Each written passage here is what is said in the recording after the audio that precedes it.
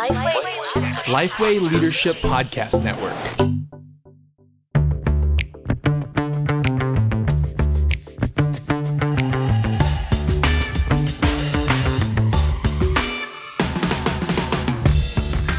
G'day, I'm Derek Hanna. And I'm Scott Sanders. Welcome to The One Thing, a podcast designed to give you one solid practical tip for gospel-centered ministry every week. And we have Sam Chan on the line today. Scott, we've had him on before. We've had him on a number of times. He's been on a few times. And it was interesting just talking with Sam just a second ago about sort of doctoring in the midst of COVID. So you had 6 weeks off. I had 6 weeks off. So I work as a surgical assistant in elective surgery in a private hospital. And when COVID was coming, actually none of us took it seriously. We actually did not think it was going to be a thing. I still remember my surgeon, as a joke, giving me a bottle of Corona beer, like Corona, and a toilet roll. This was around March, and then boom, it hit us that this thing is serious.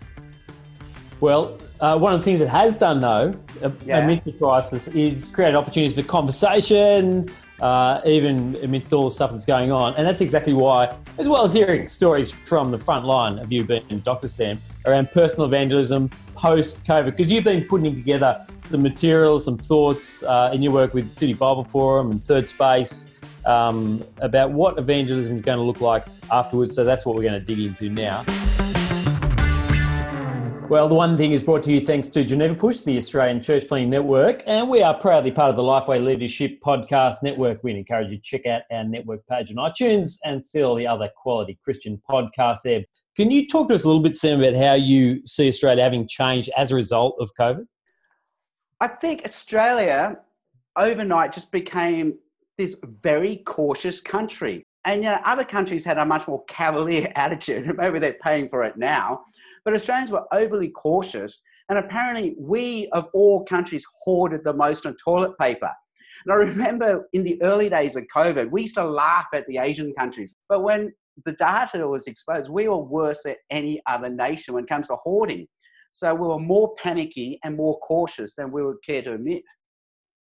Now, you talked about there being no happy ever after out of this. Is that the case? Like, I feel like we have, dodged a massive bullet. I feel like there is a happy ever after. Yes, we've seen, high rates of unemployment. We've got a lot of financial uncertainty out there, but for the most part, we haven't been exposed to death or the deaths that we anticipated. We haven't been exposed to the widespread infection from COVID. Aren't we the lucky country? Isn't it? Happy days. So in my book, I push at how COVID challenged our Western individualism story where, we're free, we're individuals, we do whatever it takes to be happy. And suddenly COVID said, no, you're not free. You have social responsibility. You have no control. Your 2020 diary just got wiped out. And, there's contingency. You have no idea. There's uncertainty. You don't know what's going to happen. So it's almost like the Western storyline overnight was exposed, deconstructed, and the happy ending we thought were guaranteed was taken away from us. And most countries are still going through that. But Australia, out of almost any other Western country, and New Zealand, we've come through unscathed. We've got the happy ever after that the Western storyline promises us. But here's the interesting thing. Surveys are still showing, as we're coming out of the curve, coming out of isolation, there's this 50% Australians don't want to go to work yet. They don't want to return. They don't want to come out of isolation. Now, in a simple sense, there's the reverse culture shock. But in another sense, we're still very anxious, even though we don't want to talk about it. There's still a lot of fear and uncertainty. So, Sam, I mean, I can hear your emotion, and you talk about emotional entry points. And, the emotional entry point maybe 3 months ago was I've had to cancel my holiday to Bali. And we're not going to Queensland anymore. And it looks like probably we won't be going to Queensland for a while, but these emotional entry points, they haven't been as significant. Are they still there? Well, explain emotional entry points and how they play a role in sharing Jesus. Yeah, in my post-COVID playbook, I talk about how we need to explore different emotional entry points to the gospel. And I take us to Acts 16, where I heard in a Timothy Keller sermon we see three different emotional entry points to the gospel, because in Acts 16, Paul and Barnabas reason Lydia into the gospel through a discussion, through logic. She's reasoned into the gospel. But we have the servant girl who lives in fear of the unseen, literal demons, and she's under the power of her masters. But she has a power encounter with Jesus and she's set free. And the final one is the jailer, whose life literally falls apart in front of him. His jail falls apart in front of him, but he sees in Paul and Silas a way of life that works. They're singing and worshiping and praying while in chains. And he says to them, hey, I want what you have. I want your peace. I want your shalom. So there are three different emotional entry points in the gospel: reason and logic. And I think we've used that a lot, typically in the church. That's why we have Bible studies, we have debates, we have forums, we have question and answer time. But with the servant girl, I think with COVID, when we have this feeling of impending doom, the fear of the unseen, things that we can't control, Jesus offered us a freedom. But now as we come out of COVID, I think more and more of us have the emotional entry point of the jailer. Hey, my world just fell apart. But these Christians seem to have a way of life that works. They're worshiping, they're singing, they're praying. They weren't affected by the crisis at all in the same way I was. I think I want what they have. I want a shalom, a peace. And I think even as we're coming out of COVID, there's a cautious optimism, because sports is starting again. Everything's gradually coming out of lockdown. And we feel like, there was no COVID. But again, studies show 50% of Australians don't want to go back to work. But I think we can lean into that emotional entry point. Hey, how are things going? How are things really going? Maybe that's what I've noticed at work. I call it the power of the second question. When I've asked people at work, hey, how are things? Everyone goes, oh, things are great. But then I say, how are things really going? It's called the power of the second question. And people will say, it's not working. It totally isn't working right now. And so I think we can explore this emotional entry point where we show people we have a way of life that seems to be working. We're worshiping, we're praying, we have a God who's got things under control. So you talk, Sam, about telling a better story, about speaking the gospel. How does that stuff, the discombobulation of people's lives, the emotional turmoil that might be in that second question, how do you tell a better story that provokes thoughts around Jesus and the gospel in the moment? Yeah, well, so let me explain what I mean by telling a better story.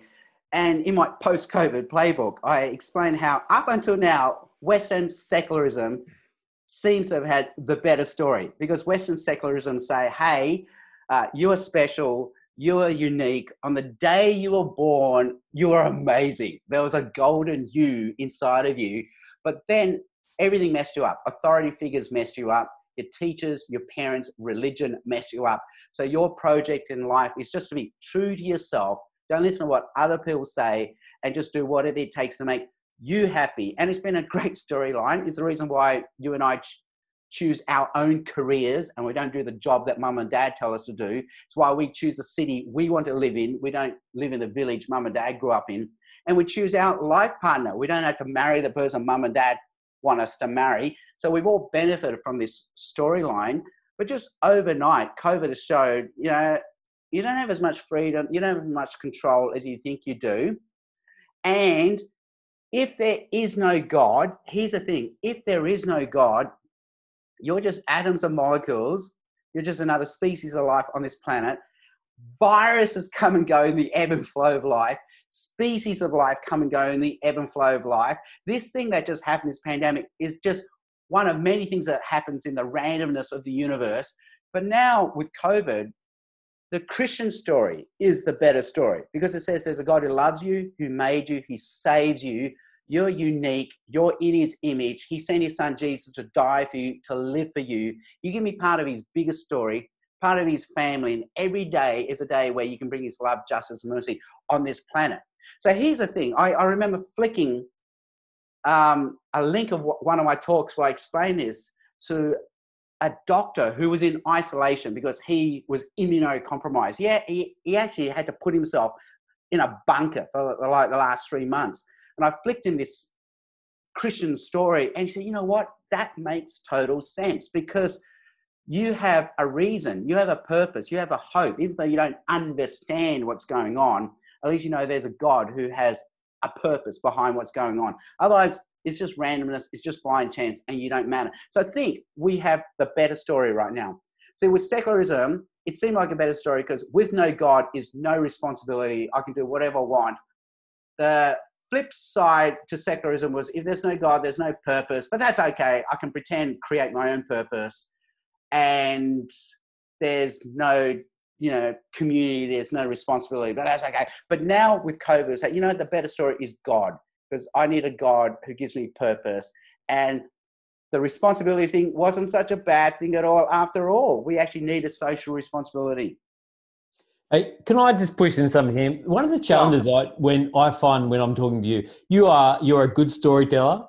You're an articulate guy. You've got your head around the different angles that you can come this from. None of those things describe me in any way. None of those things. And none of them describe an average person either. How is it that when you're talking to mere mortals like me, how is it that we can have confidence? Because some of these things I've been talking to about friends who aren't Christians and friends who are Christians. How do you take this and push it into those real conversations? People who may not be around the issues and be as articulate as you. How do you do that? Well, see, my wife is the complete opposite of me. Like, she hates public speaking, but she's a better evangelist than me. And so I copy her, and I call it the power of the second question. How are you going? How are you really going? She just came back from the school drop-off this morning, having talked to all the shopkeepers in our suburb. She came out like an hour later, and all she did was a power of the second question. How are you going? How are you really going? And that's when they feel permission to share, things aren't going well right now. And then the next thing she does, and I started doing this at work as well, is I say, hey, listen, my family and I, we pray every night. Can I have your permission for us to pray for you? And then they say, that would be amazing. Please, could you? And they say, well, what would you like us to pray about? And people are very happy to give you a prayer point. And the next time you say, hey, we prayed for you last night. How are you going again? And I've started doing that at work, and people are very happy to share. And you know what? I've noticed when you start doing this, people actually come up to you and start sharing before you've even asked the second question. So yesterday I was just joking around with a nurse. Hey, how are things going? Oh, you missed out last week. The surgeon took us out for lunch and you missed out. And he said, oh, yeah, silly me. And then he went, oh, my dad died on Saturday. And I went, wow. I thought, there's no way he would have felt safe sharing that with anyone else in the hospital. I doubt if he shared that with anyone. But he shared it with me. And I said, oh, listen, this was just yesterday. I said, my wife and I, we pray every night. How can we pray for you? And then when I see him again this week at work, I'm going to say, hey, pray for you. How are you going? And then I'll say simple things like, in your faith, how do you pray? And so, and then get them talking about their faith. I think giving people permission to talk and showing that you have heard. So I say this, when I was trained in evangelism, I was trained by evangelists who were preachers. They were great preachers, but that was their motto of evangelism, a 20-minute monologue. So we all thought evangelism was how to do a 20-minute monologue where you corner your opponent with a drop the mic moment and they go, oh my gosh, I'm so wrong. I'm going to tick the box and I'm going to become a Christian. And that works for public speakers like me and these people taught me in evangelism. But I think more and more we need to understand evangelism is like a counselor, where it's done through dialogue and conversation. And you know how counselors do it? That they barely say anything. They get you to talk for 90% of the time, but you felt heard and you just reveal more and more about yourself. And I think evangelism like that, evangelize like a counselor rather than like a public speaker, and just give people permission to be vulnerable and talk. And there'll be that moment where they say, well, what do you think? How are you coping? And then they see you have a way of life that works, a faith that works. And give people permission to bring up the sacred in secular spaces. That's great. All right, let's just take a quick break and we're going to hear a few things from Scott's Toolbox. Well, that was a great little introduction. I did like that. So obviously we've talked about the playbook. We'll put a link in the show notes. The first 4 video episodes have dropped on the City Bible Forum website. Also, if you haven't checked out City Bible Forum in your capital city, check out the ministry of City Bible Forum, a great ministry that encourages workplace evangelism to take place. Second resource is Sam. It wouldn't be an episode without Sam Chan without referencing one of Sam Chan's 2 books. We'll reference his second one on evangelism. So check the link in the show notes to that.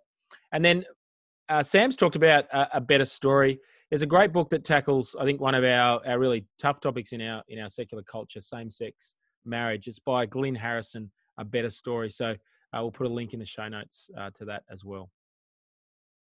Now, Sam, I wonder if you could finish. Tell us, what's the one thing that you want to say about personal evangelism in a post-COVID world?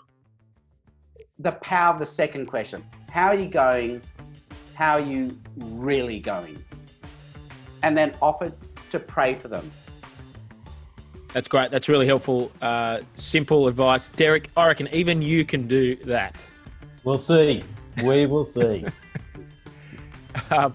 Now, if you've liked what you've heard today on the show, we'd love you to put a comment in Facebook, share this with your friends. I reckon today's episode is a really helpful one to share with people in your church. I'm Scott Sanders. I'm Derek Hanna. Chat soon.